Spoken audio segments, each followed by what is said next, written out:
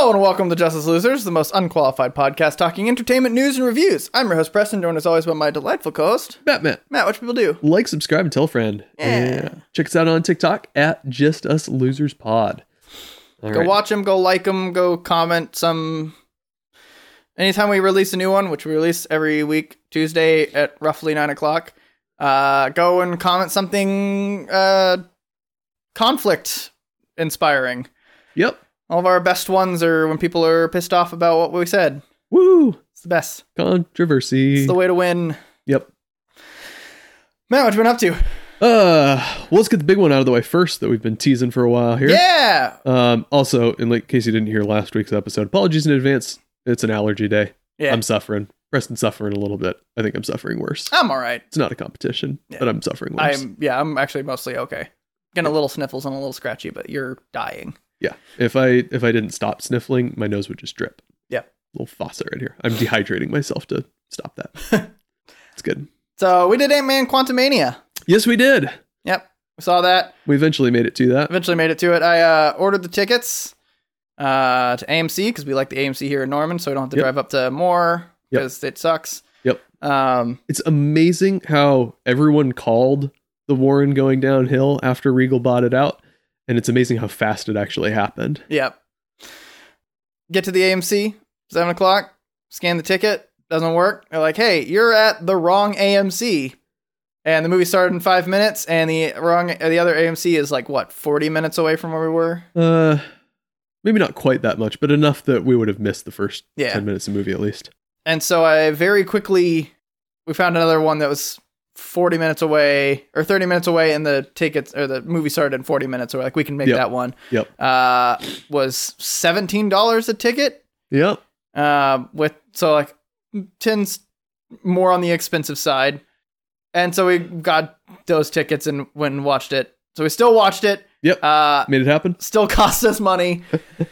But we weren't going to just take the money and whoops, didn't see it because I messed up. So the principle still stands. You give us enough money to go see the movies and we'll go see the movies. Yep. So do that again. Every time you want us to watch a movie, we're not going to go see Shazam because it apparently is awful. Yep. We haven't confirmed that with each other, but nope. I don't really want to watch it. And I feel like I'm the most likely to want to go watch it. Yep. I don't want to go see it. Got a few movies that we want to see, but we also tend to not go see a whole lot of movies. We need to do better at that. Yeah. But yeah, I mean, if you guys just send us messages or let us know what you want us to watch. If it's something that we're excited about watching, we'll just go watch it. If it's something we're not excited about watching, you can send us Venmo me money and we'll go see it for you. Yeah, there we go. And you'll be the sponsor of that episode. Yep. Yeah, you can reach us at justusloserspod@gmail.com. Yep. It's a good place to contact us with questions like that. You can also send... I wonder if you could send a message to our Facebook messenger. You probably can. Yeah. Yeah. Nick just contacted me directly. Yeah. And then sent an email because I'm awful at responding. Yep. But yeah, do that thing. You can do those. We'll do it. We'll do it because we're little bitches that are total sellouts. Yep. Exactly. We'll see the worst movie that's out if you want us to, if you pay us to. Yeah, absolutely. We'll tell the truth about it. For double the price of the tickets, we'll tell you what you want to hear about it. Yeah. But other than that, we'll talk about that at the end. Yep. So that we can get into spoilers and people can stop. I don't know how we handle that usually. I always forget how we handle reviews now. I think we do kind of an extensive spoiler section and then we do a nice little non-spoiler sum up. That's true. Quantumania, Ant-Man Quantumania. Get your spoiler hat on. We're going to spoil the pants off this movie. Yep. Bill Murray. Well, he's in the trailer. What? Yeah. Oh. Okay. I must not have watched any of the trailers. Kang dies. But also... Sorta. I feel like there's not really much big twists in this one. It's largely straightforward. Yeah. What did you think in general? I certainly did not hate it. I felt like I was having a perfectly enjoyable time watching the movie itself, but it made so little impact on me that earlier this week I was thinking about, we were going to record this weekend, and I was thinking, I haven't really been up to anything this week, and tried to think back through a bunch of stuff, and it didn't hit me until later that day that I had gone to see a movie specifically for this recording. Yeah. It's just Yeah. It's the definition of a 6 for me. Yep. I watched it. I had a greater than baseline level of enjoyment. I will never watch it again unless I do a full MCU watch through or something. Mm-hmm. Yeah, I'm pretty much in the same boat. To me, the biggest thing is what Gage said when he was on, is that it's just very comic booky, and I don't like, despite being a huge comic book fan, I don't really like very comic booky. Some of my favorite comics are the less comic booky stuff. Right. Like I talk about like the Final Crisis where Batman goes flying through Ultimate or go through the universe building up Omega energy so they destroys the universe. Obligatory reminder. Comics are weird. I didn't really enjoy that comic that much. One of my favorite ones is Identity Crisis, where it's literally a hero or a villain rapes a hero's wife. And so Zatanna lobotomizes him to make him an idiot so he wouldn't be so evil. And the story is about what are the responsibilities of heroes with their powers? What's the limit of what you can do to somebody?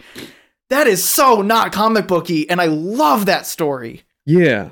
So here's my thing. Comic bookiness for the sake of comic bookiness, and I'm using that to include just general weirdness, is a very dangerous line to walk. Because when you get super comic booky, like Batman running through time to gather Omega energy. No, he was being sent through time. Whatever. I could care less, but not by a lot.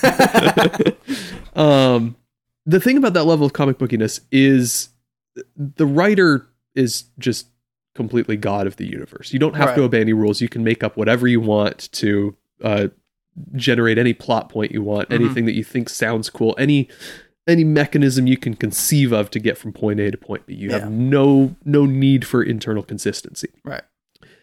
But by giving yourself that sort of weird playground to play in, if you do it right, you can come up with some really interesting stories that play on stuff that is completely unlike anything anyone else has ever explored. Right. I think of that series of Swamp Thing issues from Alan Moore's run, where he's just on a isolated planet and making plant life and like making impressions of people he knows out of plants because he's isolated on space. And it's like, okay, the plant monster got sent into space, and this is incredibly comic booky and stupid, but Alan Moore has a thematic vision, and everything's in service of that. It's not in service of, oh, this is going to be cool. Batman's going to get all the Omega energy in his fist and punch Darkseid right in his stupid face kind of thing. Yep. Right? It's in service of expanding the boundaries of the kinds of stories we can tell.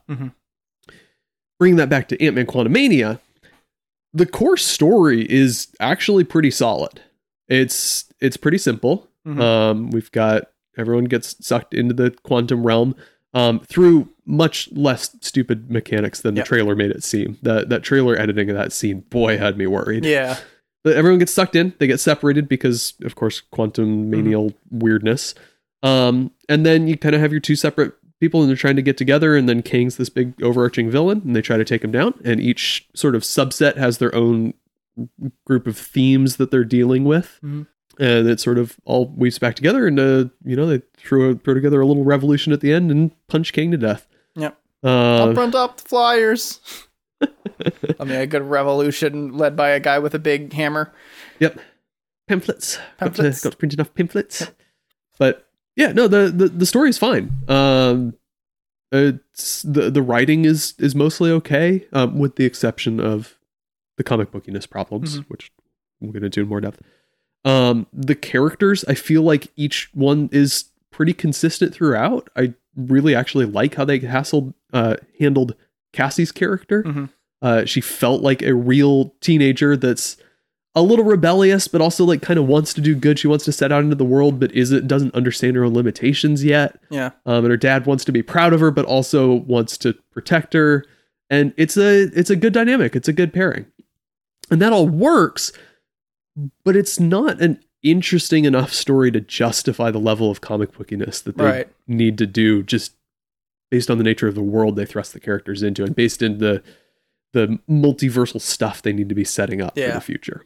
I feel like the way they wrote this movie was a bunch of interesting ideas put in order, and then like they had too many interesting ideas that were comic booky, because you can take a movie that's like comic booky and make it like an interesting comic booky idea and have that be the centerpiece and build the internal rules around it to make it make sense and make it coherent. Marvel did a really good job of that basically until like after Avengers. Like basically, like think of like Captain America. Yeah. He got a super serum. Yeah. That's it. Yeah. That's the comic booky thing. And also the Tesseract. And also the guy's face that peels off and is a red colored skull. But like you get the Tesseract, but like, I mean, you have a couple, like the Tesseract is the most comic booky thing, and that's responsible for his face. Right. And so you can kind of like have a couple things that are a little bit like, okay, I guess so. But the rest of it is like very coherent and makes sense. Right.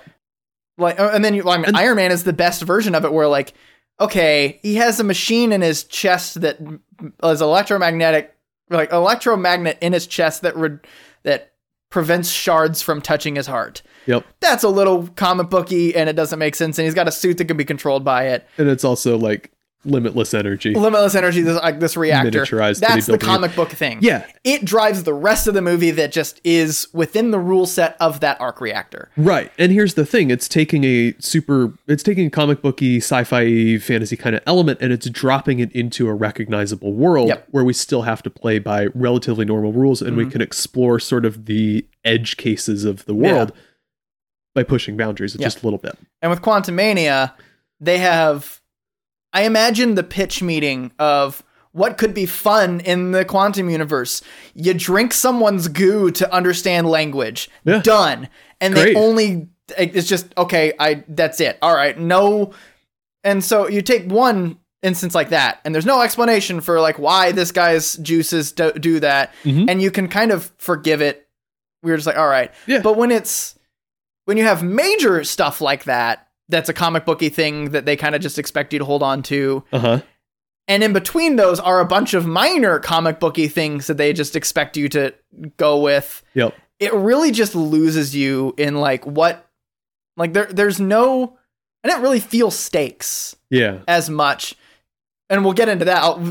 Didn't feel the stakes of the villain, but I'll get into that a little bit. But I don't feel the stakes of the quantum realm, because everything's just chaos. Yeah. And anytime I have an assumption about the way the world works, they go, no, it's actually this, and just go with it. Right. You can write yourself out of any corner if you make things weird enough. And that inherently reduces how tightly wound or how tightly knit the story is, because like you said, they can just write themselves out of stories. Right. You take a movie like Civil War or Winter Soldier, which are, again, two of my favorite Marvel movies. Those are very tightly knit stories because they didn't just let comic booky write themselves out of a corner. Right. Like there probably are plot holes, but I look at the movie certainly. I love that movie so much that I don't remember any of them. Yep. It's because they at least do the effort to make the story lead from point A to point B, point C logically. Right. And this one just goes, oh, we need to get to point A to point B in 15 minutes. Let's just they don't understand the language of this. There's all these different languages and they speak English. Of course they wouldn't. Juice guy. Yeah. Counterpoint. Props to them for recognizing that this is a different universe. They would not speak the same language. Yes. So let's create some sort of mechanism. That's a to logical take care of that. point A, and they need a point B for the sake of the movie, and they come up with a dumb way to do it. Yep. There are so many different ways. So like you have Scott and Cassie and Hank, who are three wildly intelligent engineers. Yep. They have a device with Hank that literally can translate language basically between humans and ants. Yep. They could have done, it would have been less comic booky to say that they reverse engineered that to be able to AI analyze language and quickly like interpret it. Yeah. I would have been more on board with that than a juice man that wants holes. But we got David Dastmalchian to play the Juice Man, so Yeah, I mean, That's something. It's stuff like that Yeah. like over and over, and that's one example again. But that's I want to clarify that we're not getting hung up in the Juice Man in particular. We're taking it as a particular. It's the surrogate case. for the broader problem. Yes. Sorry, Juice Man. Yeah, I enjoyed Juice Man. It was a funny thing. He got his holes. Yeah, he got his holes and that's delightful. Sucked people, I guess, into him. He's Kirby. Yeah, something like that. But it's just, like again, Gage mentioned this to us early on. That's very comic booky. Yep. And I feel like I went into it expecting that and still walked out of it going, I did not enjoy how comic booky that was. Right. And with Marvel movies, it's such a unique situation where every movie makes you think about what's coming next. Right. Because you have any movie that's like kind of weird and ridiculous and you're like, oh, okay, that was a weird, ridiculous movie. But don't have the next 3 years of movies that you know. Right. And you're like, what is about to happen with these movies? Because think about Secret Invasion. It's supposed to be like espionage-y. Uh-huh. And I'm mildly excited about this. But if this is the thing that they're going to be doing with their writing, I'm no longer excited about it. Right. Because espionage inherently requires very, very tightly wound characters and plot points and developments. Yep. To be good espionage. Yes. And you throw a kink into any of that and it's not going to make any sense. And then you just tell the audience to just go with it at any point and it all comes undone. Yep. And so I was like, Secret Invasion. I'm not very excited for Secret Invasion after this movie. And that's such a unique thing to Marvel that one movie can completely change assumptions and perspectives about future movies. Yeah. It's kind of interesting because, I mean, there have always been sequels. But we live in an interesting world with Marvel where, we're not thinking about the movie itself often. We're thinking about its part in the broader. Yeah. It's part of why their experiment had been so successful up to this point is because they kept doing good movies that got you excited for things that were going to come later. Yeah. And also, like, I really miss this, but you would watch Captain America, or you'd watch Thor. Yep. And then at the end of Thor, it's a reveal that the next movie is Captain America. Right. And we didn't know that. And then at the end of Captain America, it's revealed that the next movie is Avengers. And you like, even though it was literally just the trailer for Avengers, right? It was kind of a cop out, but also wild hype. Yeah. And so now we don't have that excitement about any individual movie. We have excitement. Like, I am more interested to see what the Phase 5 and 6 do as a whole than what any individual movie does, because they have not been very good lately. Right. So yeah, I think Ant-Man kind of damaged my already damaged expectations of Marvel. I think it solidified my lowered expectations. Yeah. And again, not to rag on it in particular, it's a fine movie. Yeah. It's perfectly okay. Like, again, honestly, I'll say this too, that all, like you mentioned a little bit, the characters, Cassie made sense all the way through as a character. Yeah. She established from the beginning that she is someone who stands up for the people who are misplaced. Yep. And that is an entirely consistent characteristic for her through the entire movie. Yeah. And that's good. Some movies in Marvel too don't do that. Yeah. And being able to, and same thing with Scott. Like Scott, like you said, he wants his daughter to, like, she's an adult and he wants to respect that, but he's also, like, scared of losing her because she grew up and he didn't have, like, he's like, got that whole backstory thing that is constantly driving his motivations. And everyone has that, like, the whole time. It all makes very, very clear sense. And they tried to work that into some of the character stuff where it's like, Kang can give you the time with their daughter. And I felt like they didn't lean into that enough. Yeah. That idea of Kang as the tempter instead of just the conqueror. I think that would have been a much more interesting aspect to Now explore. we get to my biggest problem with the movie. Let's talk about Kang. Oh boy, what a terrible villain. We drove away and we were talking about it and we were like, and you were like, what are your thoughts? And my first thing was, I hate when it is an all-powerful villain that they have to nerf throughout the movie for the point of the plot. Yeah. And you're like, that I knew that was going to be yours. That was my first one. Yep. from the get-go, we both agreed that is a big problem. Yeah, they do such a good job through like the first 45 minutes of the movie of hyping him up. Like, Michelle Pfeiffer's character is terrified of him. His name doesn't even get mentioned. It's just him, this ominous, shadowy guy, and we don't know anything about his power. And then we actually see him, and he's just like flicking Ant-Man and Cassie around like dolls and just in total control of the situation. And you're like, okay, all right, I'm on board. This is the scariest guy in the universe now. I like it. So I have three major things that I have problems with the villain. All right, hit me. Part number one, what I just said, nerfing the super powerful villain. Yeah. I feel like they kind of did it with Thanos too, where he could have been using, like when he had the gauntlet with all but one, he would just use them like occasionally, but then punch other times. Like if I had those, I'd be using the power one all the time. I'd be turning everyone into little springy noodles the entire time. In his defense, he did just get those like that week. He hasn't gotten used to them yet. He doesn't know where all the controls are yet. It's like you're playing a new fighting game. You know, just a couple of combos and you go back to those. Like it says to hit the B button, but where the fuck's the B button? That could have been explained by. They could have literally had a throwaway line. He's like, I'm still struggling to get this, or it's exhausting. It's a lot of mental effort, which would have been a really good thing. It does. It literally distracts me from the battlefield to focus my mental energy into the glove. And so I can only do it at certain moments. Well, and we see that it does physically weaken him when it snaps. It deforms him a little bit. Like, so it's in there. They don't fully explain it. But there was still kind of that feeling of like, he could just be doing this the whole time. Yep. And counterpoint. Yep. I love the way they set up Thanos in Infinity War, just the opening scene on the Asgardian ship where they introduce him out of focus, dragging Thor by the neck, and then getting in a fist fight with Hulk, the shit out of and Hulk. winning a fist fight with Hulk. That it's really effective setup, and I feel like he's never particularly weakened from there. What I think they do well with that is that they only ever pit him against multiple people at a time, right? And that's when he starts like losing. Like he can handle Hulk one-on-one. He can handle Thor one-on-one. Yeah. But when you have Spider-Man, Doctor Strange, Iron several Man of the Guardians, Star-Lord, you throw everyone at him. It's a struggle. It's a he still held fight. his own. Yeah. Which was always really good, and it never really felt like he was weak at any point.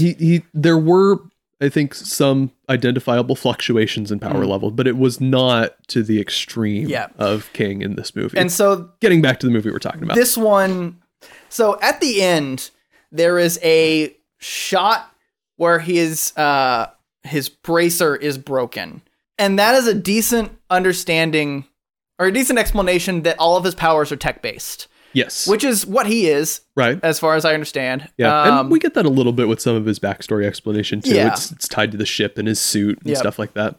And so the boxing match at the end makes sense because they show that it's broken. He doesn't have that, so it is now just a brawl. Yep. So fine with that one.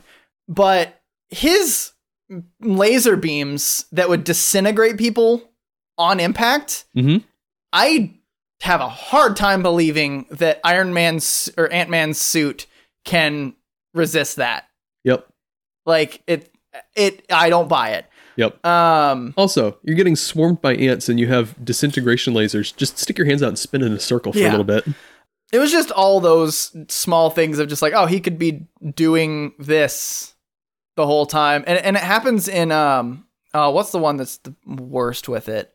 Oh, anything with magic. Doctor Strange and Scarlet Witch. Yeah. Wildly powerful people. Just do the thing, the really powerful. Oh, and Harry Potter. Yep. There's so many more powerful spells that they just don't do and can be doing things way smarter all the time. Yep. It's just all of those things that I just like can't stand. It's actually kind of a fun minor plot point in the books that Harry just keeps getting hung up on. He really likes Expelliarmus because it's the only one he ever learned at the dueling club. And it's just like, it's my signature weapon now, Mom. Yep. And it does anything you need it to do. Apparently it can stun people, I guess. Sort of. Does that in the movie. In the movies it sure does, yeah. Yep. So the nerfing, that's, part one. Mm-hmm. Part two is, I do I work so hard with my D&D villains to make sure that it makes sense what they are doing and why they're doing it. Yep. Why in God's name does Kang need to negotiate? I hate one of my biggest pet peeves with a really, really powerful and scary villain is they try to make a deal first, and then if it doesn't happen, they just force them to do it. But with no understanding of why it's better for a deal to be made if he can just force them to do it. If he's got Cassie and he can just kill Cassie whenever he wants, Ant-Man will do whatever he wants. Clearly that's a big thing. Yeah. And so he's just like, I'll kill Cassie if you ever deviate from anything. And it just, that scene where he was trying to make a deal is like, oh, like this will benefit you too, like that kind of thing. And then just goes, all right, whatever. And then just shows his power and threatens and beats the shit out of him. No need for him to negotiate. Yeah. In this movie specifically, it was very, very bad. Like the way it just went from like one extreme to the other. Yeah. There were even lines in there that they could have taken out to even throw some reasonable doubt into that decision. Right. And it made me less scared of the villain because he's kind of inconsistent. Yeah. Like, I am more interested in commit to one. I'm very interested in a villain that has stuff to lose, but is very good at negotiating and can make interesting deals. Go back to the King as tempter model. Yeah. I like that. I like the idea that it's this all-powerful villain who doesn't need to win by brute force. Yep. I like a villain that has to win by a cost.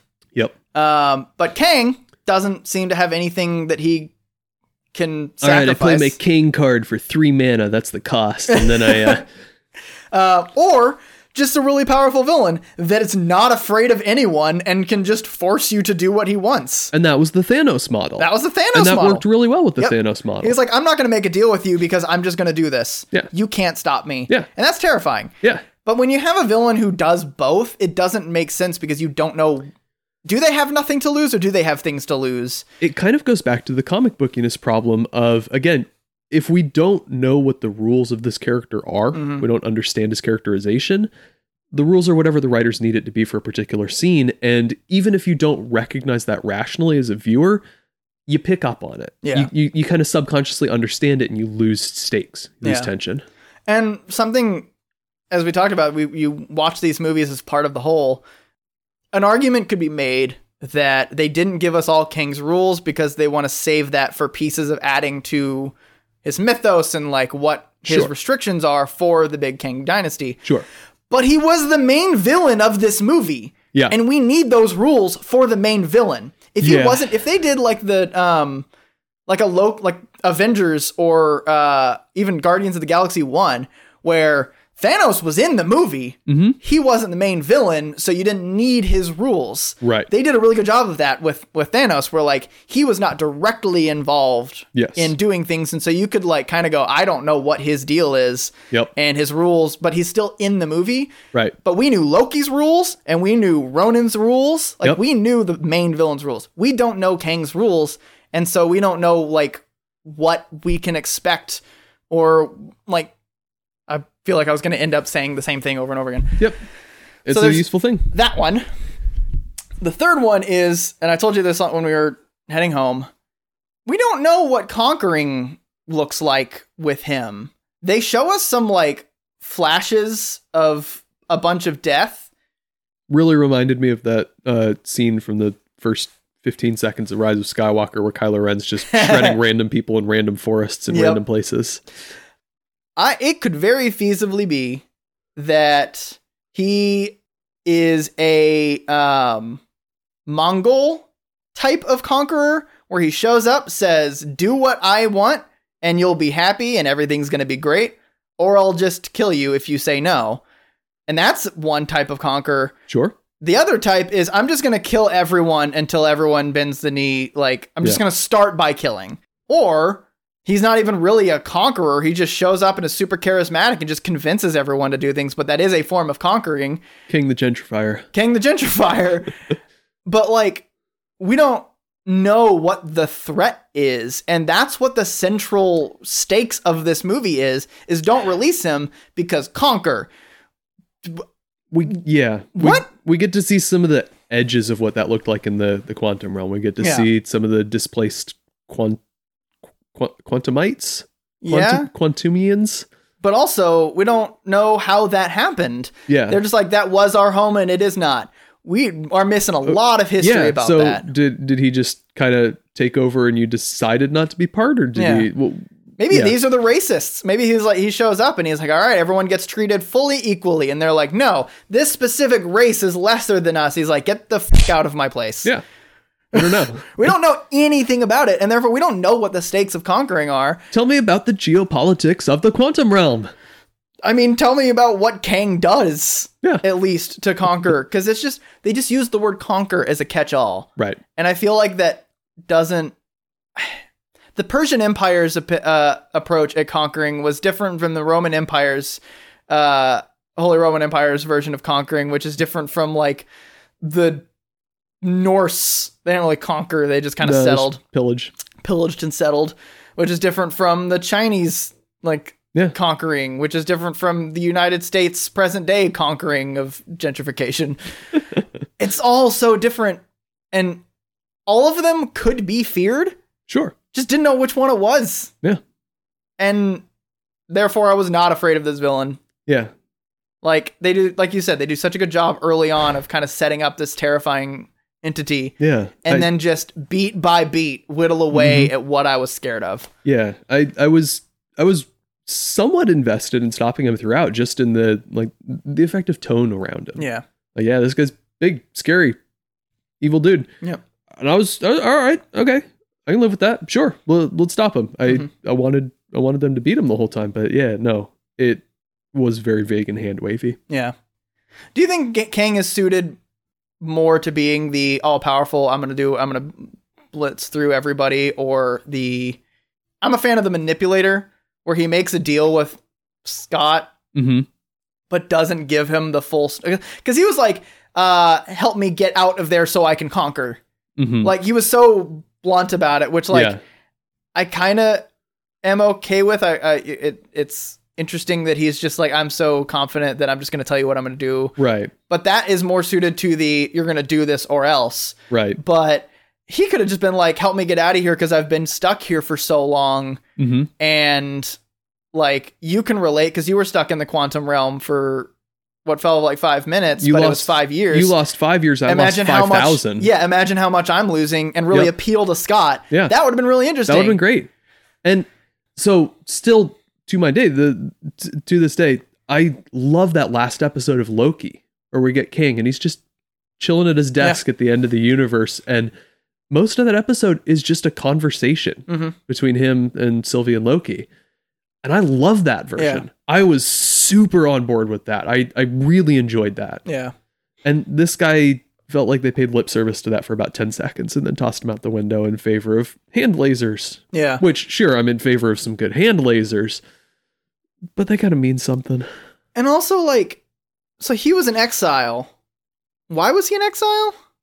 Because he was pruning timelines to get rid of other Kangs, I think. Okay.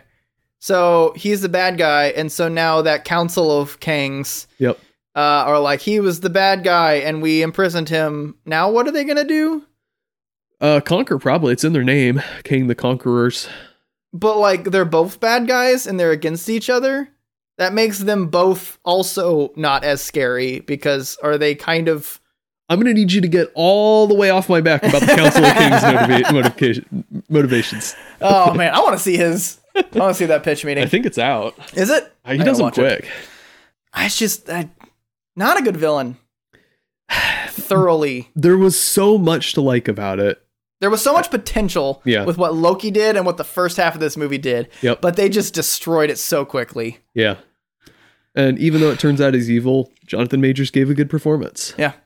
So, that's the bad. We're not really following our structure very well, but that's okay. What else? What else is there in this movie? I had some trouble with the visuals. I was really impressed with everything in the quantum realm itself. I thought, this looks like a world with a LSD infused but semi-coherent vision for what it should look like and feel like and how it should operate. And then anytime a human character was on screen, I was like, okay, I can see the green screen. Yeah. And it's not I didn't notice that, but it's not that it was badly done. It's not Thor and Loki and Odin on top of the cliff. It looked fine from a technical standpoint, but it very much felt like they stuck out. Yeah. And maybe that was the point, but it didn't work for me visually on that level. That I really need someone to just figure out how to do it the right way is big person holding little person in their hand. Yeah. Always looks so bad. Yep. And someone just needs to spend a few $1,000s experimenting on different things to just figure it out. Cause it was off. Like I always think back to, Hermione with Grop. Oh, yep. Looks awful. Yep. Anytime Ant-Man holds, like Giant Man holds anybody, it looks awful. Yep. Anytime there's anyone who's just small and a normal person holds them, it looks awful. Yep. It's just, I feel, my theory is that it has to do with like when they move the arm, like when they move their arm, the person's body has stasis momentum and should kind of like, you know, when you start driving a car, you like have to, I'm doing it physically, but this is an audio medium. Yep. We're good. Something like that. But every time they like move somebody, it's just perfectly still and it just looks like a board. Yeah. They're just on wires. Just. Yeah. Well, I don't even think they're like on wires. Oh, yeah. Like, I think it's literally someone standing at a green screen, like looking up at something and just standing there and like with their arm up or something. Yeah. But like, I don't know. I think the best that it's been done is Lord of the Rings with the Ents. Treebeard. That was 2002. Yeah, I know. But didn't they do that practically? Probably. They put him in arms and moved them a little bit? Yeah, they hired one of the last living Ent actors to come in. And... It was great. I think that looked good because I think they moved. I have to go back and look at it, but... Yeah, I'm not sure. That one doesn't stick out to me as a bad one. Right. But this one was awful. Yep. I'm sick of it. Just figure it out. Yeah. Figure it out. What else? What do you think about the music? You always gotta talk about the music. I made note of the music in a couple places and thought to myself, hey, that's not bad.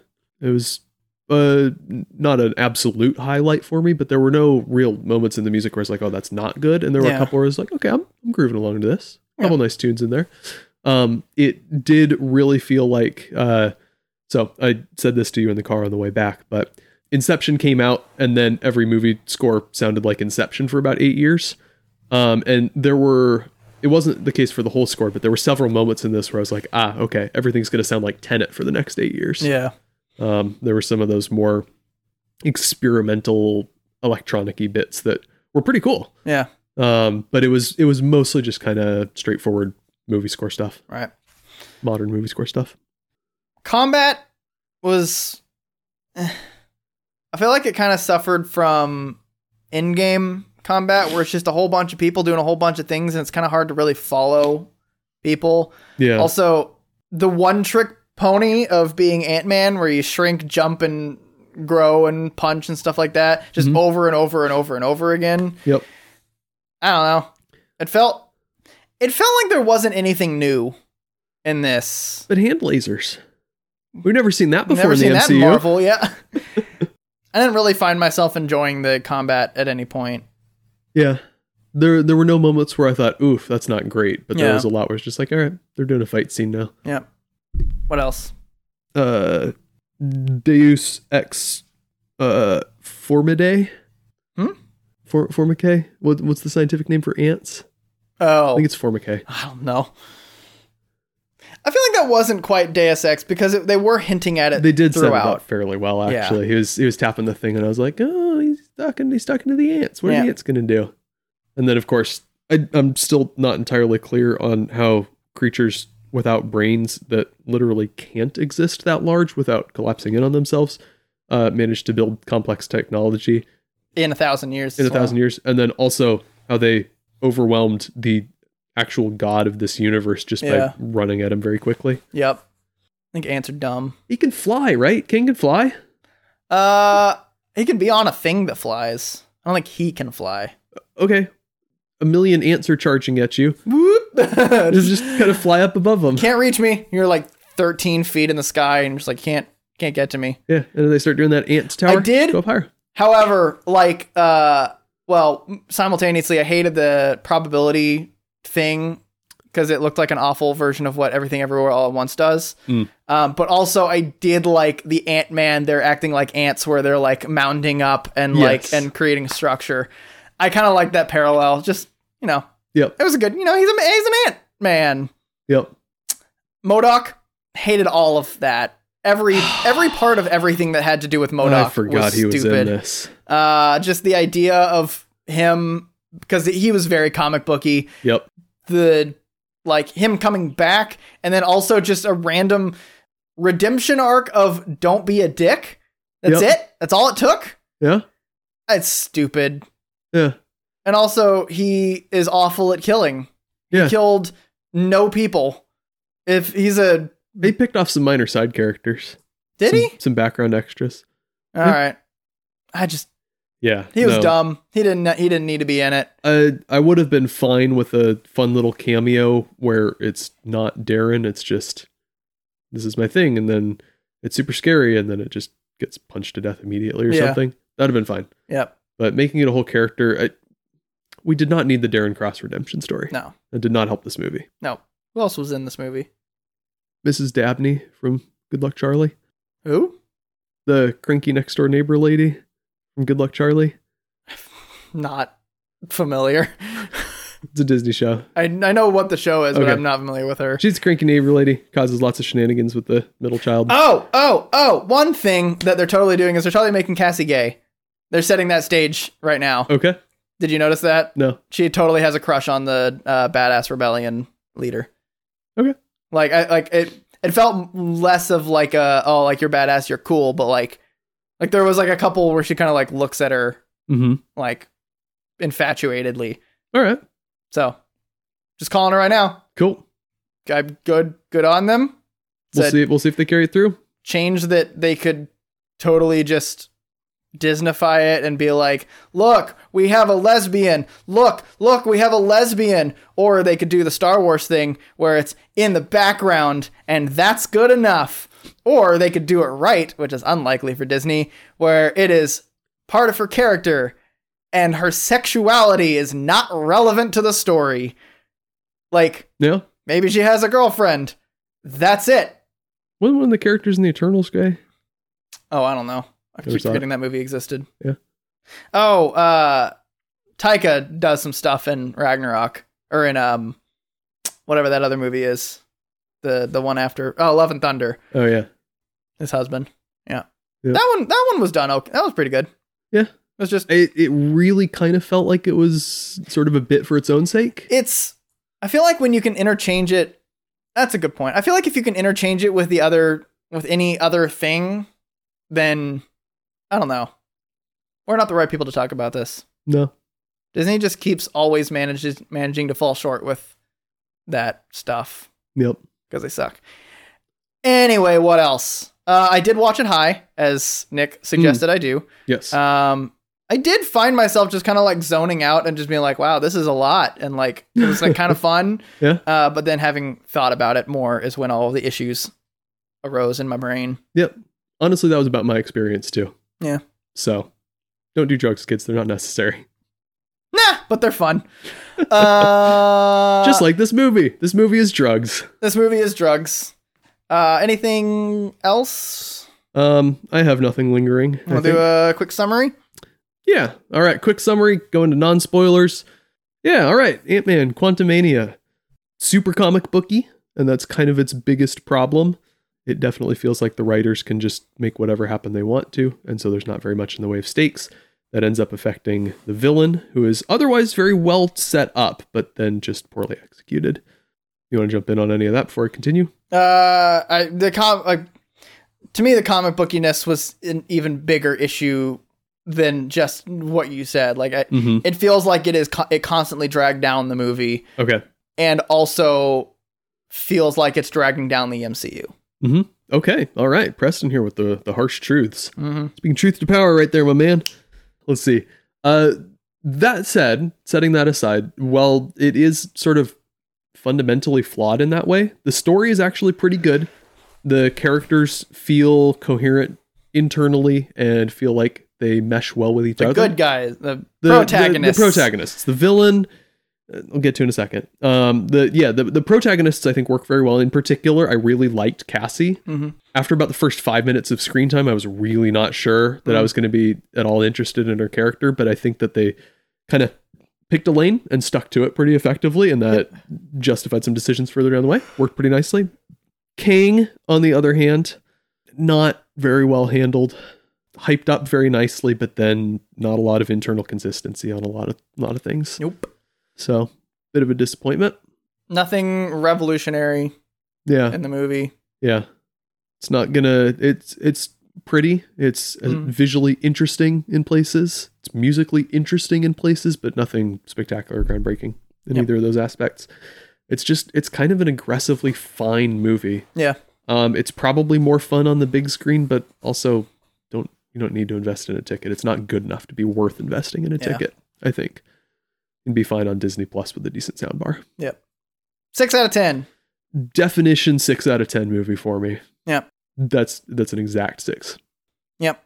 It's kind of weird because it's like about half of the movie wants me to put it at a 5 and the other half wants me to put it at a 7. Yep.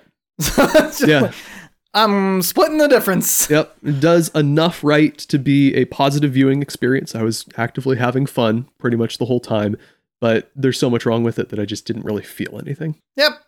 So that's Ant-Man Quantumania. Yep. Someday we're going to disagree on a movie, but I feel like we do. I feel like there's a movie we disagree on. Every now and then we're a point off. Yeah.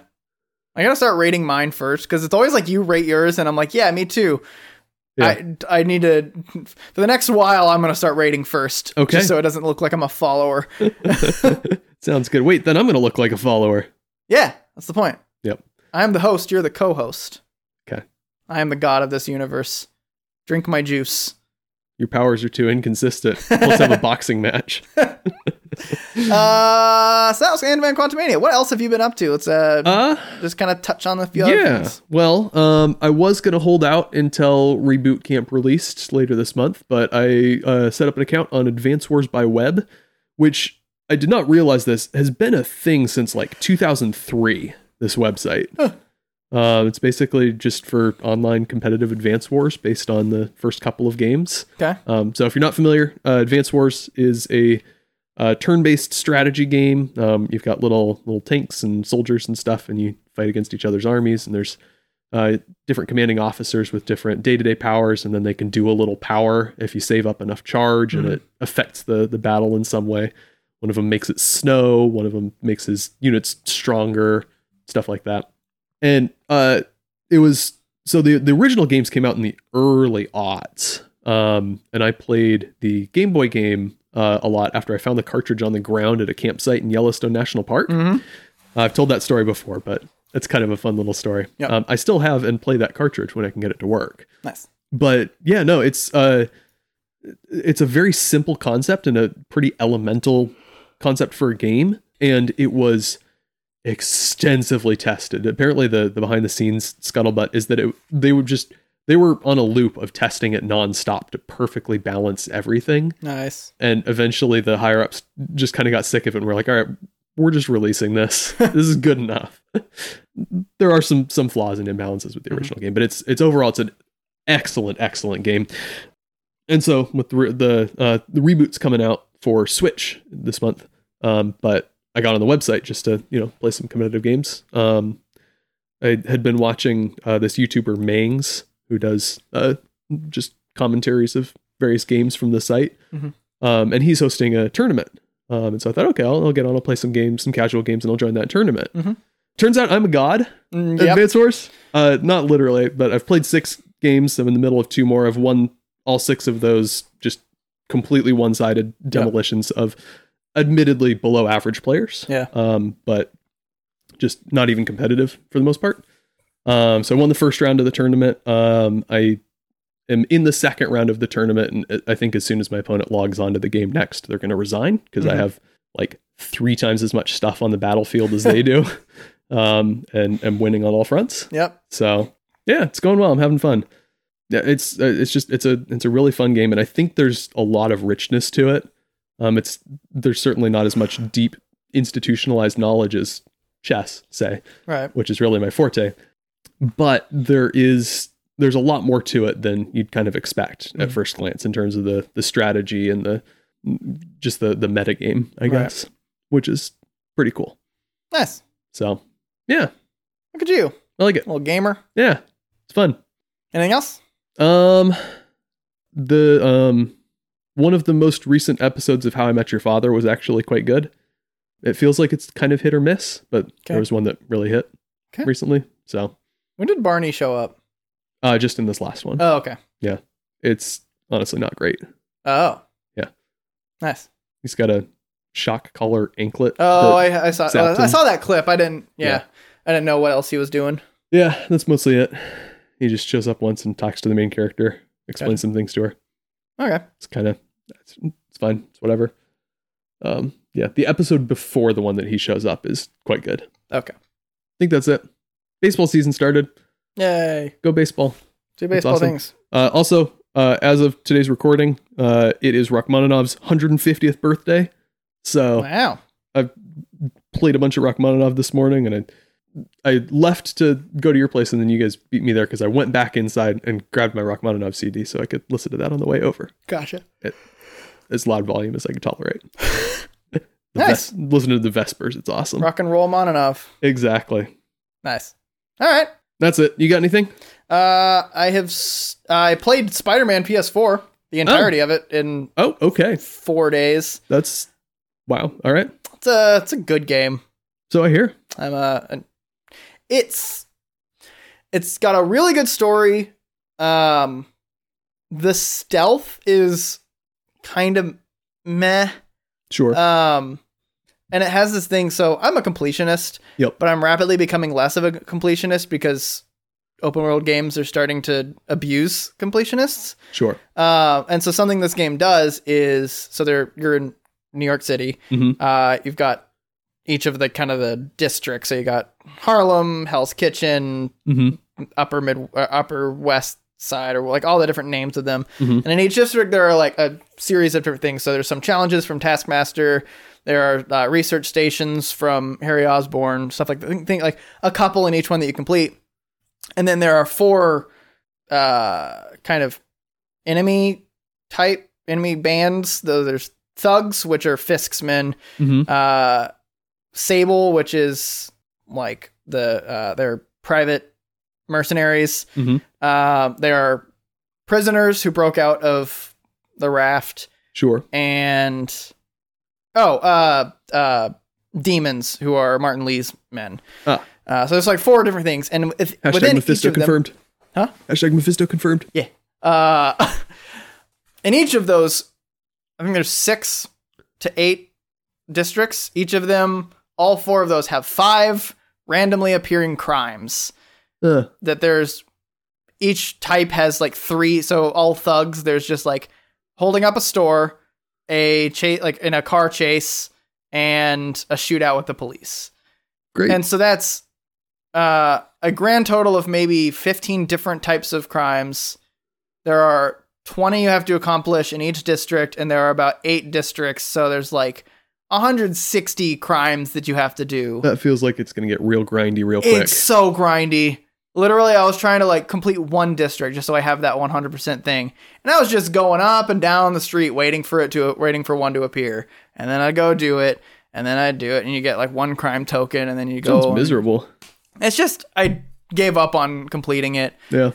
Then the stealth is like, it's very optional. And it's not a very like, the stealth is, they have a couple abilities that are stealth oriented, but really nothing fun to play. Yeah. So I was like, I'm just going to beat the crap out of it. The combat is really, really good. And so I was like, I'm just going to jump in and beat the shit out of everybody. Fun. I like to do that in real life. Yep. Stories are really good. They have, so the story is basically, you have people going, like Norman Osborn is mayor. He's not Green Goblin yet.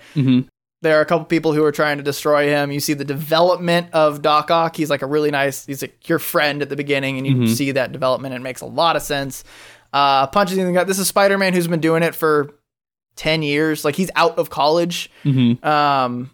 He and Mary Jane have broken up. And like that romance that kind of like rekindles throughout the game. That's a really good one. Nice. Good performances from all the voice actors. The story is really good. There's not like, when it comes to the story and the acting and all that stuff, fantastic game. It's really just grindy in some places. The combat's a lot of fun. The swinging is really satisfying. A lot of people have done kind of video essays on all the past Spider-Man games where the swinging is just like really awful. You're basically like running in the sky holding onto a rope in one game. But this one, there are fast travel methods. I used it twice just because it's really satisfying to just swing and blitz across the skyline. Yep. A lot of fun little Easter eggs. There's landmarks that you take a picture of. So there's Nelson and Murdoch, the Alias investigation, stuff like that. Definitely, we know who the villain is going to be for the next one, for Spider-Man 2. That's different from the Miles Morales Spider-Man. Right. Which I believe the Miles Morales game is a little bit smaller, but they kind of fine-tune a lot of the aspects of the game. Okay. Miles is in the game. You see him just be a kid, and then he gets bit later on. The very end of it is him being like, "Oh, hey, I have powers." And then so High five, buddy. Yeah. And then the next one is, so he's like learning how to do it. And from what I've seen, so in this one, Spider-Man's very tight in how he like swings and flips and stuff like that. Very like gymnast-y kind of. Sure. And then you've seen Into the Spider-Verse in this Miles Morales game, he swings very much like that, where he's kind of like flailing a little bit and stuff and having fun in the sky. Good. But yeah, no, it's a good game. I finished that, and then everyone suggests you play Spider-Man, the Miles Morales one on PS5, just because the difference in what it looks like is, it's like you deserve to play the game on PS5. So okay, I'll hold off on buying that. And then Spring Sale started 2 days ago on PS4, and they had Miles Morales on sale for like 80% or 75% off. I'm like, okay, I guess I'm buying it now. So I have it, and I'll play it at some point. But I finally am actually like dedicating a playthrough of the BioShock games. Okay. Which the first one came out in 2007, and then the last one, Infinite, came out in 2011, so BioShock 2 is somewhere in the middle there. Not typically the kind of game I play. It's first-person shooter, but it's like similar to, it's what I personally call a semi-open world, where it's a linear story, but you can travel the world like openly. There's not really bosses to defeat like Hollow Knight, but there are like it's missions you have to complete where there is someone to kill. There's skills and weapon upgrades and stuff like that, but kind of like rudimentary. Like, it's just, you can upgrade your health a couple times. You can upgrade your Eve, which is what's used to do magic, basically, a couple times. You can upgrade weapons. Each weapon only has 2 upgrades. Like, very simple with that kind of stuff. And so that at least gives me my open world RPG satisfaction. Yeah. But the story is really interesting. It's all 3 of the games have been widely, like, highly regarded by all critics and everything. They're fantastic games, and I'm seeing why.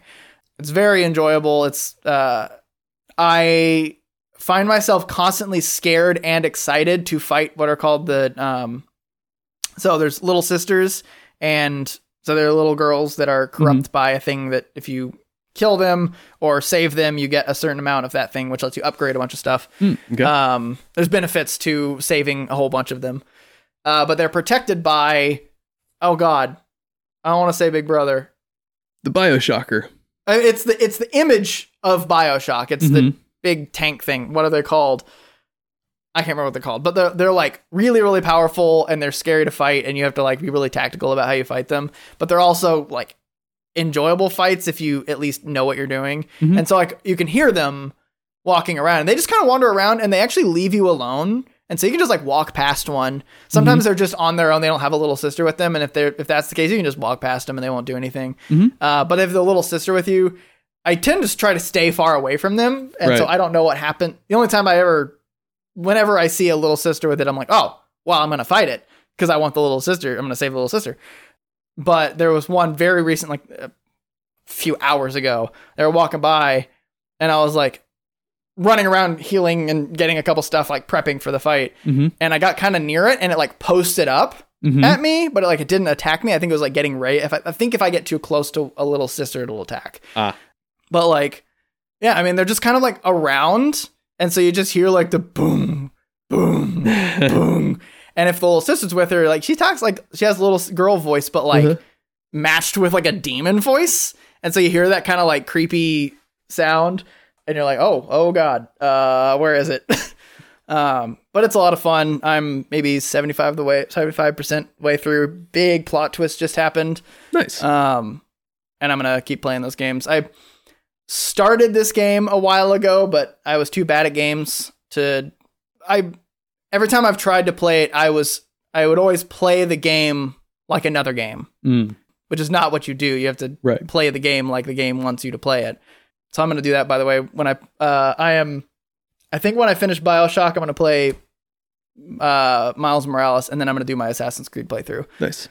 Because I really want to play Horizon again. Yep. But I have so many games that I need to play and replay before I do that. Yep. But no, I'm enjoying it. It's fun. Now that I actually play the game like it's meant to be played. I've played that game, and I played a good maybe half of BioShock Infinite because it's a standalone game. You don't need to play the first two because it's a little different in several ways. But I was also bad at it with that one too. So, yeah. That's what I'm doing. All right. I also watched the entire Hunger Games series. Oh, nice. It's all right. It's so much more brutal than I remembered. Oh, yeah. So I watched... What, the whole premise of child murder wasn't enough for you? Well, no, like I knew that like it's like the premise is brutal, but like also it's strong PG-13. Yeah. And I didn't know that. I remembered like, oh yeah, it's a dystopian kids movie. And I watched the first movie just over Kaylin's shoulder as I was like walking through. And then I remember that I never watched the last two. So I was like, I'll watch the second one. I know the first one, I've seen it several times. I watched the second one with her and then we watched the last two. Okay. But I watched the cornucopia scene for Hunger Games. That's brutal. Yeah. I was literally like, oh God, I am anxious. Yeah. First one is like, from what I can remember and having watched over, it's like a pretty solid movie. First one's good. Second one is okay. Also, Jennifer Lawrence's performance was phenomenal in the second one. Interesting. I don't know if you remember that one. For me, those movies are all kind of in that wishy-washy 6-7 range, except second one is a 9. Okay. I really liked the second one. I thought it was extremely well done. All right. I think that one I like wasn't paying as much attention to. I was like on my phone because I knew how it goes. Yeah. And also I wasn't really watching it. I turned my brain off for it. So I really didn't like pay much attention to it, but like her performance was amazing in that one. Yeah. I thought that one was best. She's also acted. honestly great in all of them. Yeah, no, she's good. Good actress. Yeah. Well, I mean, like you can have good actress that's not like, I mean, Tom Hanks wasn't very good in Elvis. Sure. So there's an example, but like she was very good in all of these. Yeah, no.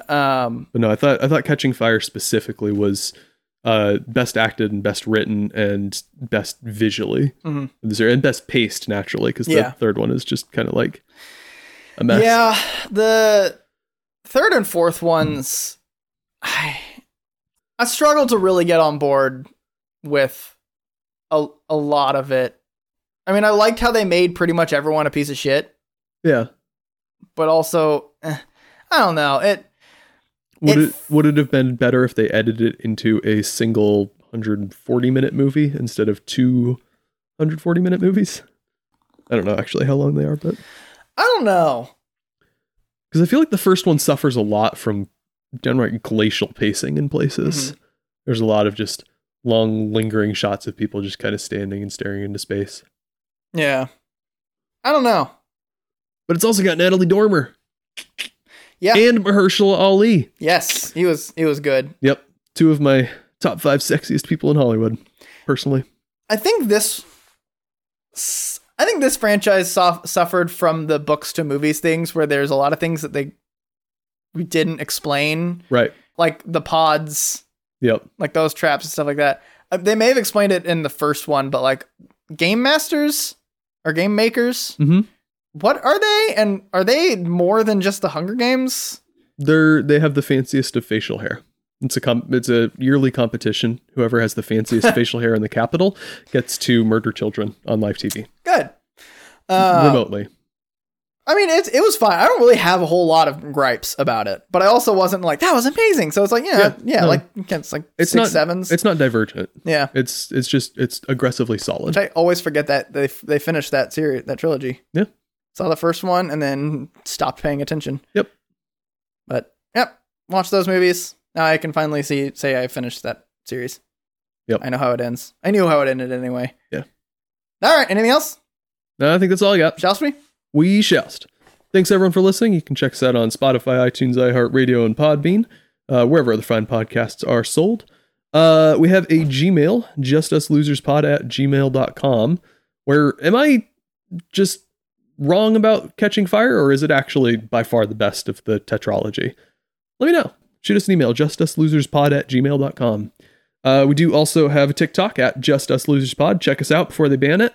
The app, not our account specifically. Although maybe we'll say something suitably anti-Chinese and they'll ban us. Yeah. That's possible. We technically have Facebook, Instagram, Twitter at JustUsLosersPod on all those, except not Facebook, because that's not really how Facebook works. But we don't really do anything on there. Look forward to next week when, gosh, I suppose we'll have a Marvels trailer by then. I don't care. Good. Me neither.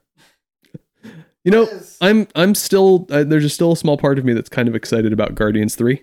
Where does that sound? But we'll see. Sound weird for you. Yep. Well, I mean, they're on an upward trajectory. First one's not good. Second one's okay. Yeah. Third one's probably going to be pretty good, right? Sure. 2 points make a trend. Yeah. Yep. That's how statistics works. Yep. My parents didn't both just like shiver somewhere. They disowned you. Yep. Feel a great disturbance in the force, as though some unfounded assumptions were made and then casually extrapolated upon. Yeah. Finish the episode. Thanks for listening. Bye. Bye. Bye. Bye.